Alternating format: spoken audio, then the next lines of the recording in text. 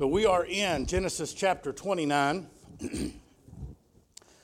Last time in chapter 28, we saw after Jacob had deceived Isaac and Esau and stolen Esau's blessing, Esau was going to wait till Isaac died, and then he was going to kill Jacob. So Jacob departed. His mother, Rebekah, went and told Isaac to send Jacob away so that he wouldn't marry one of the Canaanite women. So Isaac did that. So Jacob departed. And then we saw after that Jacob found a place where he stayed, and Jacob was alone. He went with nothing, and had nobody. He made a pillow out of stones, and he had a dream, and that's where he met God for the first time. And God became real to him at that point, and God promised him, passed along to him the promise that was given to Abraham, and also told him that he would be with him. So at that point, Jacob said, since God is going to be with me, I will serve him. And he committed his life to serving God at that point, and even committed to giving 10% of all that he ever earned and all that he ever gotten. He committed to give that to God. So now when we pick up here in chapter 29, we will see Jacob arriving at Haran. So chapter 29, we'll start reading in verse number 1. Then Jacob went on his journey, talking about after he had met with God, and he set up a pillar and anointed it with oil and committed his life to the Lord. Jacob went on his journey and came into the land of the people of the east. The land of the people of the east was the land of Haran. So if you'll remember, Ur the Chaldees, where Abraham initially left, where his family initially was from, was down near the Persian Gulf. They went up the Euphrates River, rather than cutting across the desert, and they went up to Haran, which was about a halfway point. Then they came down southwest, down into Canaan, where current Israel is. So here Jacob was leaving Canaan, which is around where Israel is, and he went northeast back up to Haran. So Haran is where Laban, Rebekah's brother, lived, which was Jacob's uncle. So that's where he was headed. And in verse 1, it says that he arrived there. Verse number 2, and he looked, and behold, a well in the field, and lo, there were 3 flocks of sheep lying by it, for out of that well they watered the flocks, and a great stone was upon the well's mouth. And thither were all the flocks gathered, and they rolled the stone from the well's mouth and watered the sheep and put the stone again upon the well's mouth in his place.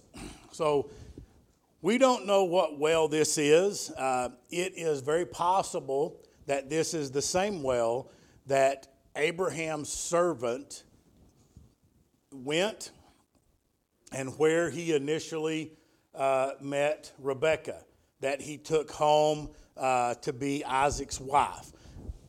We don't know. The Bible doesn't say it's the same well, but it possibly could be. If it is or isn't, it's not really important. What is important is that we are in a very similar situation here. But this time, instead of it being a servant, it was the son himself, being Jacob, who was there. Now, in verse number 3 there, I've got a quote from Adam Clark in the notes. It is very likely the stone was a large one, which was necessary to prevent ill-minded individuals from either disturbing the water or filling up the well. Hence, a great stone was provided, which required the joint exertions of several shepherds to remove it, and hence those who arrived first waited till all the others were come up, that they might water their respective flocks in concert. So that's why we see here 3 different herds, 3 different flocks with 3 different shepherds, just kind of hanging out at the well with this big stone on it, because the process was that they would wait till everybody gathered, and then they would move the stone. So the stone must have been a big one because it obviously took several people, or it was that only a certain group had the authority to move the stone. So the people that got there first, if they weren't the ones that whatever owned the well, or they didn't have the authority to move the stone, they had to wait for the people that did have the authority to move the stone to show up. And we'll see a little bit more of that here in just a moment. And in verse number 4, Jacob said unto them, My brethren, whence be ye? And they said, Of Haran we are. And he said unto them, Know ye Laban, the son of Nahor? And they said, We know him. And he said unto them, Is he well? And they said, He is well. And behold, Rachel his daughter cometh with the sheep. So here he's having this conversation with these shepherds. And they said, Yes, we know. We're from Haran. Yes, we know Laban. And by the way, that's Rachel his daughter coming over there. So she was a ways off at this point. So they said, That's his daughter, and he's coming. So if you look in the notes, John Phillips made a very interesting comment here. He said, Those were not the mild and picturesque shepherds we see on Christmas cards. They would be fierce-looking men with daggers in their belts and swarthy, bearded faces. Men accustomed to roughing it in the wilds in all kinds of weather. Men able to face wolves, lions, or thieves. They would have eyed the approaching stranger with a mixture of curiosity and hostility. As Jacob came to the well, he held them. He was not bashful with strangers. Jacob was never marked by embarrassment or by a sense of inferiority. Now remember, Jacob, that's his personality and that's who he was. However, he was even more emboldened now because he had the confidence that God had made the promises to him. He had heard about the covenant that God made with Abraham. He heard about how that covenant had been passed down to his father Isaac from Abraham, and it skipped Ishmael because Ishmael was born of Hagar, who was an Egyptian handmaid. And now he met God himself, and God personally gave him the covenant, gave him the promise, and promised that he would always be with him.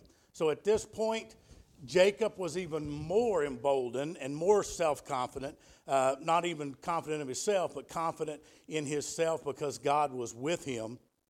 And I loved what John Phillips said. If you think about the shepherds, this was a rough group of men. And I read another commentator that talked about the conversation, how it wasn't super friendly. Okay, so when you read it, Jacob said, "Whence are ye?" And they said, "Of Haran we are." And then they just stopped. So it's like there was no. They just answered the question, and that was it. So then Jacob said, "Okay, well you're of Haran." He said, "Do you know Laban, the son of Nahor?" And they said, "We know him." So I doubt there were smiles on their faces. They're probably trying to figure out, who is this guy we've never seen before that just showed up all by himself, and he's asking all these questions. So they were probably very suspicious because they had to deal with thieves all the time. This could have been somebody scoping out. So maybe he was with a group of thieves that were going to raid and steal their flocks or their herds. So he was trying to scope out who you are, what are you doing. See, I've always been very suspicious of people when I meet them for the first time and they start asking all these questions and like want my family history and where I've been and where I work and what do I do and all this kind of stuff. When we first moved down to South Carolina, a family moved in across the road from us just a couple months after we moved in down there. And he came over and I saw him out in the yard and we waved at each other and we kind of met there in the road and we were chatting. And he had all these questions. He wanted to know if I was married. He wanted to know where I worked. He wanted to know where we're from, how long we've been there. Did we have kids? Did I travel all the time? And all this kind of stuff. And I'm sitting there going, I don't know you, and I'm not telling you when I'm not home and when I am home and when my wife's here by herself. I was like, who are you and why are you asking all these questions? So anytime somebody starts asking those kind of questions, I get very hesitant to answer because I'm like, okay, this is where I work and how often am I out of town is not a normal question that somebody should answer. So I was very weary of this guy. But here, I'm sure that these rough around the edges shepherds were probably looking at Jacob like, who is this guy and why is he asking all these questions? Then, after they said, well, right there is Rachel, Laban's daughter. She's coming with the sheep. And while she was on her way, he asked another question. He basically said, why all y'all just sitting around here? You're here at the well and you're all just kind of hanging around. Your flocks are just hanging out here. Why don't you move the stone and water your herds? And that's where we get into verse 7. He said, and lo, it is yet high day, neither is it time that the cattle should be gathered together. Water ye the sheep and go and feed them. He's saying you don't have to wait on the cattle herdsmen to get here. He said the cattle herds, it's high day. The cattle herdsmen aren't coming. Just move the stone and water your sheep and then take them back out to pasture and feed them. But then they said, we cannot until all the flocks be gathered together, until they roll the stone from the well's mouth, then we water the sheep. So that's when they told him, it's like, no, that's not the custom here. We can't do it. Notice before it said, kind of a prequel to this, it said that the stone was there in verse number 3, and thither were all the flocks gathered, and they rolled the stone from the well's mouth and watered the sheep and put the stone again. But here, what did the herdsmen say to Jacob? They said, we cannot until all the flocks be gathered together and till they roll the stone away. So they didn't say, we can't till everybody gets here and then we all roll the stone away. They said, we can't until all the flocks be gathered and they roll the stone away. Which tells me, it insinuates to me that they didn't have the authority to move the stone. It wasn't that they didn't have the ability to move the stone. They didn't have the authority to move the stone because they were waiting for them to get here because they had to move the stone. So that's why I believe that it was they were waiting on the boss, the big boss, the person that had the authority, the ownership of the well. Maybe it was just the biggest, meanest, baddest dude that said, nobody better move this stone till I get here. I have no idea. But they were waiting on them to come because they had to move the stone. And I think that's important, okay? He said, then we water the sheep. Verse number 9, and while he yet spake with them, Rachel came with her father's sheep, for she kept them. Now, here we know that Rachel was a shepherd of the sheep. She wasn't keeping them temporarily just today. She wasn't getting her feel of getting out of the house because she told the shepherds, hey, let me take the sheep down. Bible says that she kept them, so that she was a shepherd. She tended the sheep every single day. This was her flock. It was her father's flock, but it was her flock. Say, well, why would a woman in this day be a shepherd or a shepherdess, whatever you want to call it, and keep the sheep? Well, it's because if a man did not have sons and all he had was daughters, well, then the daughters had to keep the sheep. They had to do that work. It had to be taken care of. Now, even if it was a son, would they have had other servants and helpers, so to speak, under shepherds? Probably. So she may have had other, one or two other folks that were employees of her father that was helping her, but she was in charge. She was the shepherd. She was the herdman of the sheep. So she was in charge here because the Bible says that she kept the sheep. So, and that also goes back to kind of the family history, okay? So when the servant came and Rebekah was there, what did Rebekah do? Without being asked, she offered to water all 10 of his camels, which we talked about that was no easy task because camels drank a whole lot of water. So she drew enough water to water all 10 camels without even being asked. So she was a really hard worker. So now here we have her niece, her brother's daughter, and she is a really hard worker too because she's out tending the sheep. She takes care of the sheep. She tends the sheep. Now, it didn't take Jacob long to locate Laban and his family. He asked these shepherds. They told him that Laban was doing well and that Rachel was coming. Now, Rachel has shown up in verse number 10. And it came to pass when Jacob saw Rachel, the daughter of Laban, his mother's brother, and the sheep of Laban, his mother's brother, that Jacob went near and rolled the stone from the well's mouth and watered the flock of Laban, his mother's brother. So 2 things.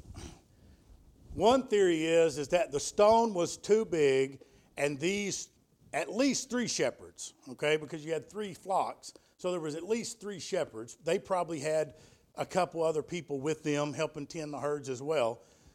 But the one theory is that they weren't strong enough to move this rock.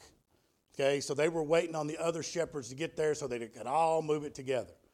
Another thought, and what I feel is that they didn't have the authority to move it. It's not that they didn't have the physical ability.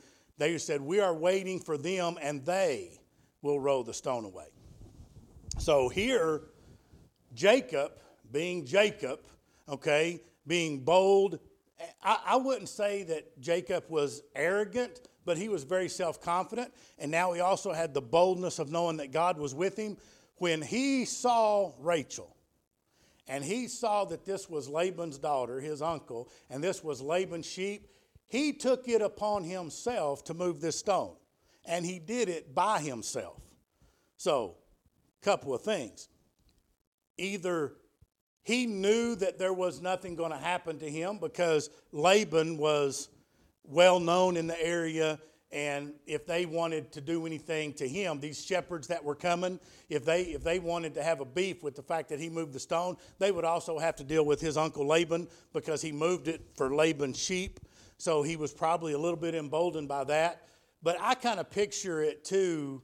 And there's no scripture to back this up. This is just what I call Terryology. This is Terry's opinion, okay? I see, and listen, you put yourselves, you men, you know exactly what I'm talking about. This beautiful, beautiful woman, he came looking for a bride. That's his whole purpose. He came there looking for a wife. He was told to find a wife of his mother's family. The first person he meets is Rachel. We will find out later that she was an extremely beautiful woman. So he lays eyes on her and finds out, I can see his chest bulge out, and he's going to show off. So he starts moving this stone to impress Rachel. Now, once again, that's my opinion, but I can see that because I'm a man and I did stuff like that I still try to do stuff like that to impress my wife. She's not very impressed with anything I do anymore, but still, we still try, right? So that's what I see. Number one, he went out of his way to take care of his family, to make an impression. But I think also he was trying to impress Rachel a little bit with his boldness, with his strength. I'm going to move this rock. I don't care what anybody has to say about it. So he stepped up and he moved it. Okay. In verse number 11, and Jacob kissed Rachel and lifted up his voice and wept. Now, a lot of people here will say, boy, Jacob went all the way that he just ran up and started kissing on Rachel. Well, this was not a passionate kiss that you would think of. This was a greeting kiss that that families would greet each other with. It was kind of like where they kiss on each cheek. That's what it was. And the reason why we know that is because the next verse, it says, Jacob told Rachel that he was her father's brother and that he was Rebekah's son, and she ran and told her father. So as soon as she found out that this was Rebekah's son, she immediately ran and went and told Laban. And now we see that in verse number 13, it came to pass when Laban heard the tidings of Jacob, his sister's son, that he ran to meet him and embraced him and kissed him. Was this a passionate kiss out of love? No, this was a kiss of greeting. So this was the same kind of kiss that Jacob gave to Rachel. It was a kiss of greeting because of family, the same way that Laban came out and kissed him. So could you read into it that it was a passionate kiss? You could, but you would have to understand at this day, if you had went up and put a big smooch, a passionate kiss on a woman, her father would have probably killed you. Okay, you did not do that. If you did that today, the woman would probably smack you across the face, right? And her husband or boyfriend would probably have a problem with it.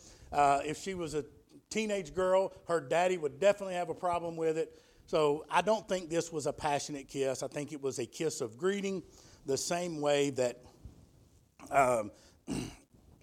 Laban greeted Jacob.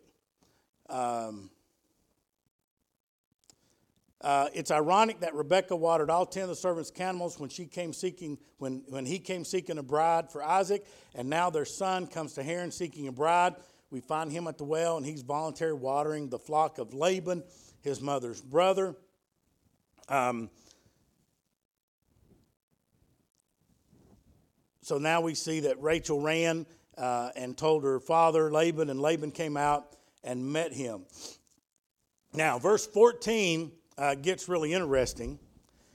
And Laban said unto him, now, first of all, you got to understand, Laban came out, heard about Jacob, ran to meet him, embraced him and kissed him, and brought him to his house, and he told Laban all these things. So basically, he told Laban why he was there. Now, whether or not he told him that he had tricked Isaac and stole the blessing and the birthright, I doubt it. I doubt he went that far. He probably just said, hey, your sister, my mother, Rachel, and my father sent me here to find a bride, told me not to marry one of the Canaanite women.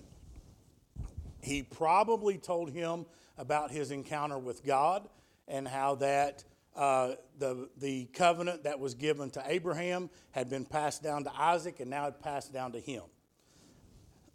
We don't know that for sure, but it's likely that he told him that. Now in verse 14, so Laban had just met Jacob, and they had had a conversation, and he told him why he was there. And Laban said to him, surely thou art my bone and my flesh. And he abode with them the space of a month.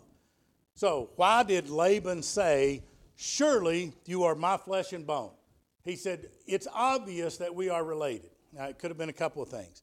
It could be that he reminded him of his sister, that when Laban looked at him, he could see, he had his sister's eyes and her cheekbones, had her mannerisms. Remember, Jacob spent the majority of his time with his mother because he was favored by his mother. Esau was favored by Isaac.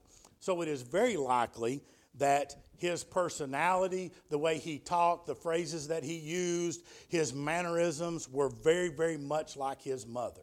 So we don't know why he said that, but Laban said, have you all ever seen, like, you could see two men standing there and you go, okay, I don't know who these men are, but they're brothers. You can tell by looking at them, they are brothers. Or you can see an older man and a younger man and go, okay, that's his son. There's no doubt that that's his son. It's very likely that that's what but anyway, whatever happened, Laban had no doubts whatsoever that this was Rebekah's son. It could be that some of the things that he asked him, I'm sure he probably asked him questions that only the son of his sister would know, maybe some family history or things like that. But he also reminded him of his sister. He could see in him. Now, we're going to see that Laban was very deceitful and was very tricky. So if he told him that, hey, your sister Rebecca told me to deceive my father and we did this and all, then he would say, yep, you're bone of my bone and flesh of my flesh, because that's how our family does things. We're very deceitful and we're very tricky. I doubt very seriously that he said that, because what was he doing? He was trying to impress Laban, because just like when Isaac first saw Rebekah, it was love at first sight. It was immediate. And I believe the same thing here. As soon as he saw Rachel, he said to himself, the search for a wife is over. I just found her. Okay? So now, in verse 15, now we move into, so basically this chapter is in three parts. One, Jacob meeting Rachel. Then Jacob marries Rachel and her sister Leah. And then the third part is that he starts his family and he has children. So now we're moving into the part where he gets married. Now, he's been with Laban for a month. And apparently he has been carrying his weight. So he's been working. Okay, he hasn't just been living there and eating the food and sleeping till noon. He's been getting up and been doing his fair share of the work. He's been working hard every single day. Say what you want to about Jacob. Jacob was not a lazy man. He was a very hard worker. People can question his character a little bit. However, I will tell you that Jacob, his personality and his attitude and his mindset changed greatly after his meeting with God in the wilderness and after he committed his life to God. Remember, all the deceitfulness, all the trickiness, the stealing of the birthright, the stealing of the blessing, all that happened before he met God. Now he's committed his life to serving God. And Laban said unto Jacob, verse 15, because thou art my brother. People say, wait a minute, it's not his brother, it's his nephew. That was the term that they would use, meaning family. Okay, so when you see in the Bible, because you are my brother, it means because you are my family. Shouldest thou therefore serve me for naught? Tell me, what shall thy wages be? So Laban says, well, you're working hard, you're serving, you're working for me, you're doing all this work. You shouldn't serve me and work for me for nothing. What do you want to get paid? Just the opportunity that Jacob was waiting for. So what does Jacob want? What kind of payment? Does he say, I want $25 an hour and health insurance and some dental coverage and all that kind of stuff? That's not what he said at all, because that's not what was important to him. Money was not his priority. So let's see what his priority was. Laban had two daughters. The name of the elder was Leah, and the name of the younger was Rachel. Leah was tender-eyed, but Rachel was beautiful and well-favored. Jacob loved Rachel and said, I will serve thee 7 years for Rachel, thy younger daughter. So we see what was on his mind. He was already in love with Rachel.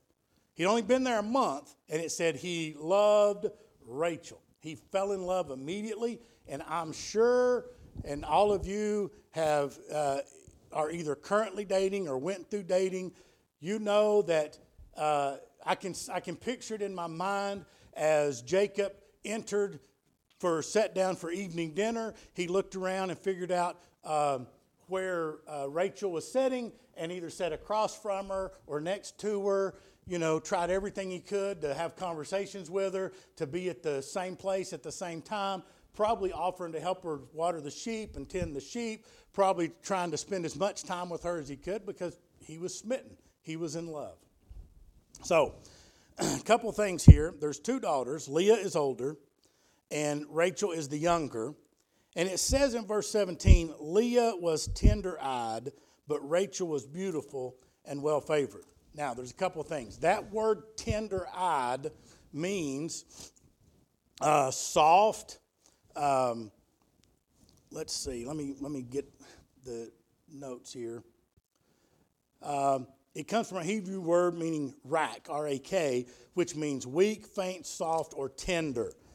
Most people believe that she had very poor eyesight, that she was nearsighted, farsighted, she couldn't see, so she struggled to get through life because she just had really bad eyesight. It doesn't make sense to say that because here the writer is comparing Leah to Rachel, and it said that she was tender-eyed, but Rachel was beautiful. Okay, Leah could have been beautiful, but just couldn't see. Right? I don't think that's what it meant. What I think it means, and what there's debate on what it means, and it's okay if you don't agree. But I believe that it's saying that she was tender-eyed. She had soft, beautiful eyes, but that was really her only physical attribute. Other than that, she wasn't all that attractive. Because it says she was tender-eyed, she had really pretty eyes, but Rachel was the complete package. She was beautiful from head to toe. She had everything, okay? It doesn't mean that Leah was a bad person and Rachel was a good. It had nothing to do with character. We're only talking about physical appearance. That's why I don't think it means that she had poor eyesight, because you don't talk about the eyesight of one sister and the beauty of another sister. He's comparing beauty to beauty, I think. Okay, but irregardless whether she had poor eyesight or not, her sister Rachel was much more attractive than she was. That was obvious. Okay. Jacob loved Rachel and offered to work 7 years. So why did Jacob work 7 years? Why did he offer to work 7 years? Isaac didn't have to work a single day to get Rebekah. So why does Jacob have to offer to work 7 years? Well, because when you requested a bride, you had to give a dowry. Basically, you had to buy her. You had to pay off the family to get the rights to marry the daughter. So Isaac did not have to work because the servant brought all kinds of wealth and gifts and gave Laban gifts, gave Rebekah gifts, and was throwing $100 bills around, right? Paying off everybody. Here's all kinds of. So he gave the dowry to Laban, even though it was Rebekah was Laban's sister. Laban was the head of the family because Rebekah and Laban's father had passed away. So Laban did the negotiating for the marriage. So here Jacob's got nothing. He doesn't even have a servant. He traveled alone. He was running from his brother. He was running from his family. His parents sent him away so that he wouldn't get killed and so that he wouldn't marry a Canaanite woman. So he showed up. He didn't have 2 nickels to rub together. He didn't have nothing. So he had nothing to offer other than himself and 7 years worth of work. So that's what he offered. I'll work for you for 7 years. Now, how many of you men would work 7 years for your bride? Well, I've been working more than 7 years for mine. She works me to death. Just kidding. Just kidding. That was a joke. That was a joke. All right, so he offers to work 7 years. And Laban said, in verse number 19, it is better that I give her to thee than I should give her to another man. Abide with me. So Laban was real impressed with old Jacob, wasn't he? His response wasn't, well, you're a great guy and I would love to have you as a son-in-law. He didn't say you would make a great husband for my daughter. He said, well, it'd be better for me to give her to you than somebody else. So maybe Laban was hiding his excitement. I don't know. But that wasn't a real reassuring comment, was it? Well, you're better than anybody else around here. So he said, abide with me. He said, the deal was done. I agreed to the terms. You work 7 years, and you can have Rachel. Verse number 20. Jacob served 7 years for Rachel, And they seemed unto him but a few days for the love he had to her. He was so in love that 7 years passed like just a few days. He was so excited and looking so forward. Have you ever done that? Have you ever been looking so forward to something that's happening in the future that you don't even pay attention to the day-to-day things that are going on right now? However, usually when we're looking forward to something like that, it seems like time passes slower, doesn't it? Remember when you were a kid, the 2 weeks before Christmas felt like 6 months? Because you were looking to Christmas and Christmas can't get here fast enough. The gifts are under the tree. Well, that's what the way Jacob was. The gifts were wrapped and under the tree. He saw Rachel every single day. And he's like, 6 years, 11 months, and 29 days, she's mine. 6 years, 11 months, 28 days, she's mine. Right? He was counting down. But it passed so quickly because he was so full of joy. He was so full of love that the days seemed like nothing, and they passed swiftly for him. Verse 22, and Laban gathered together all the men of the palace. Skip too far ahead. Verse 21, Jacob said unto Laban, give me my wife, for my days are fulfilled, that I may go in unto her. So, literally, he counted down. So the morning that hit 7 years, whatever this day was, if it was June 1st, 7 years ago, on June 1st, the first thing he did, he didn't need a scrambled egg, he didn't need a piece of bacon. He went to Laban and he said, give me my wife. I have now served 7 years. So he demanded his payment at this moment, and I don't think he waited till the evening. He did that, I believe, first thing in the morning. He'd been waiting 7 years for this moment. Verse 22, Laban gathered together all the men of the place, and made a feast. And it came to pass in the evening that he took Leah, his daughter, and brought her to him, and he went in unto her. And Laban gave unto his daughter Leah Zilpah, his maid, for a handmaid. And it came to pass in the morning, behold, it was Leah. And he said unto Laban, what is this that thou hast done unto me? Did not I serve thee for Rachel? Wherefore then hast thou beguiled me? So now Jacob is on the receiving end. He was on the giving end, but now he's on the receiving end. And it wasn't very pleasant. Okay?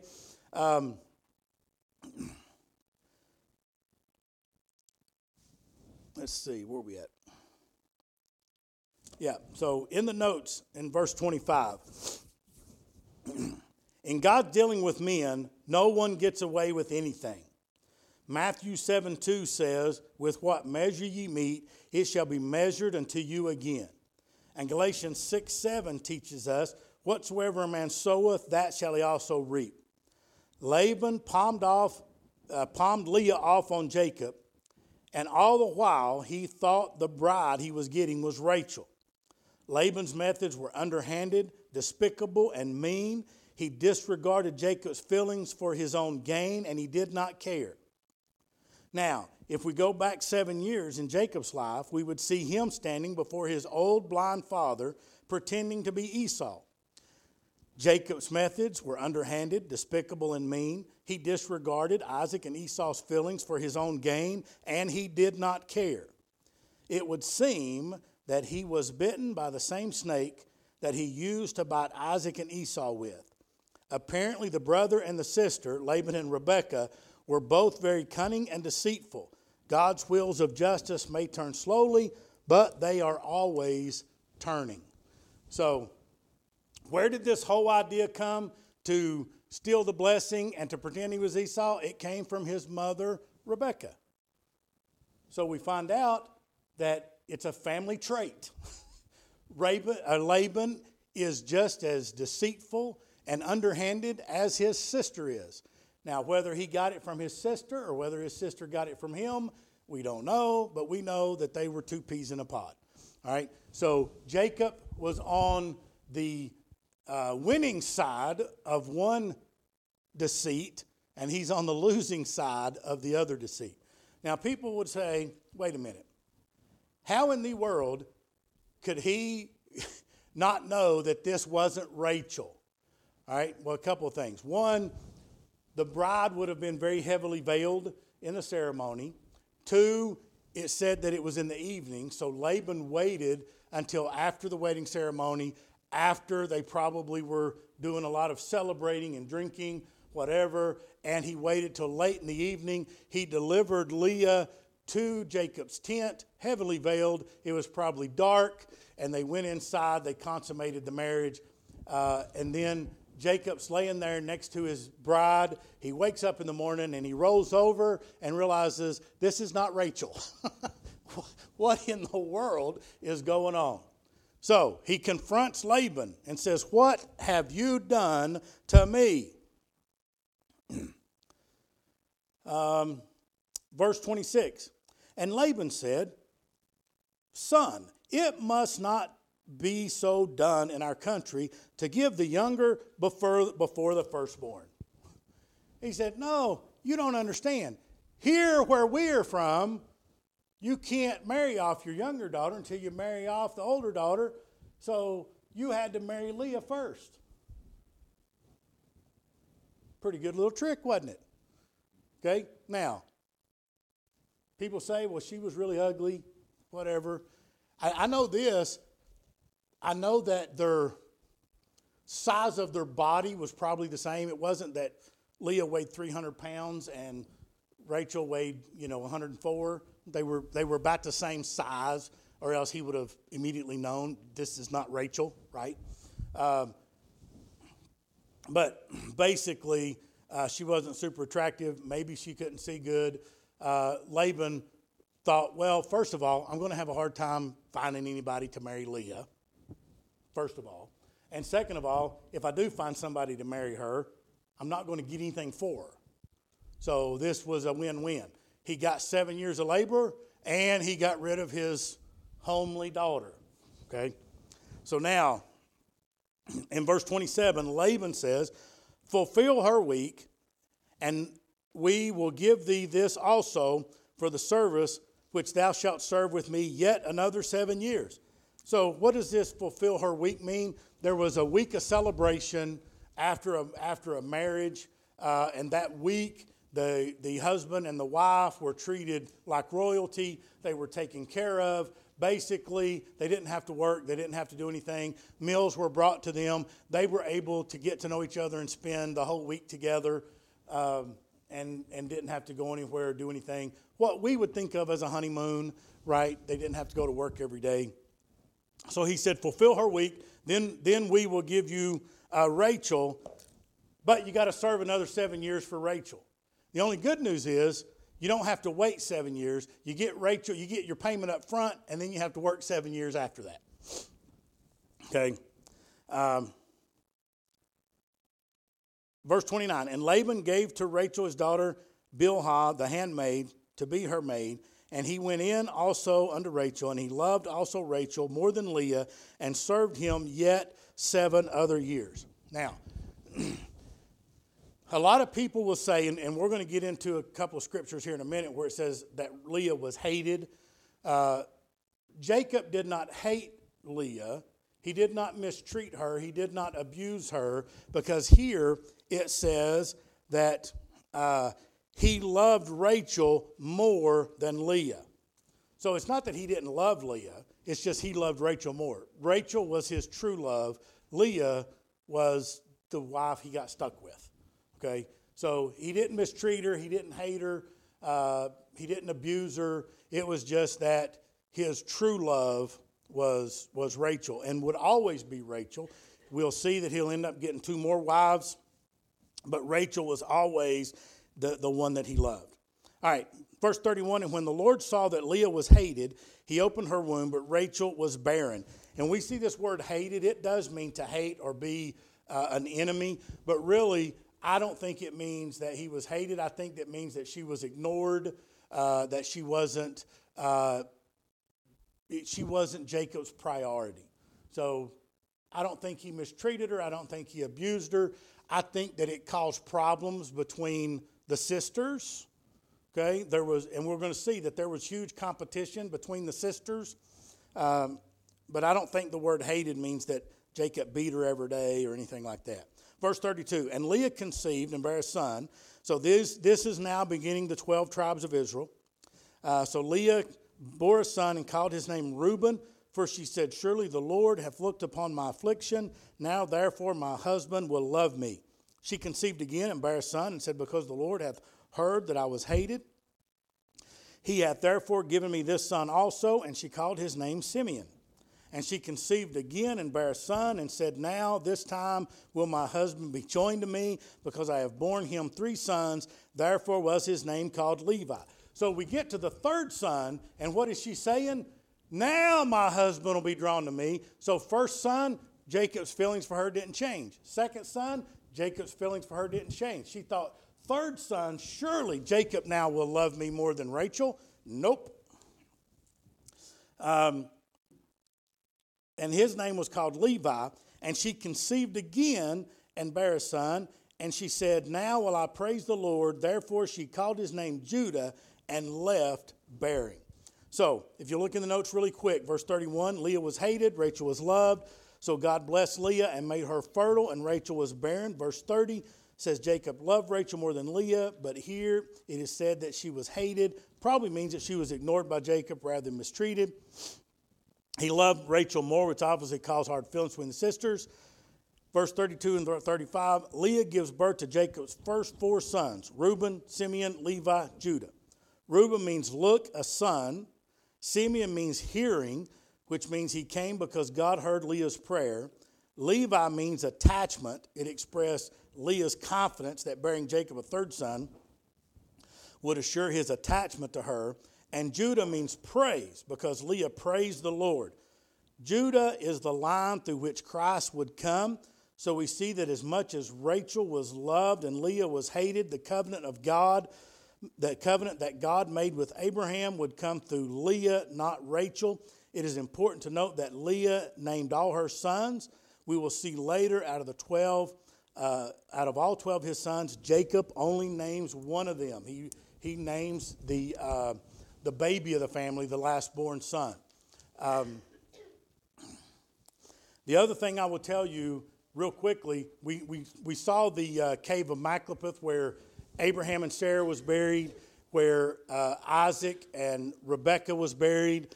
It's also where Jacob was buried, but Rachel was not buried there. Leah was. Just an FYI, we'll get to that. But Leah was buried in the family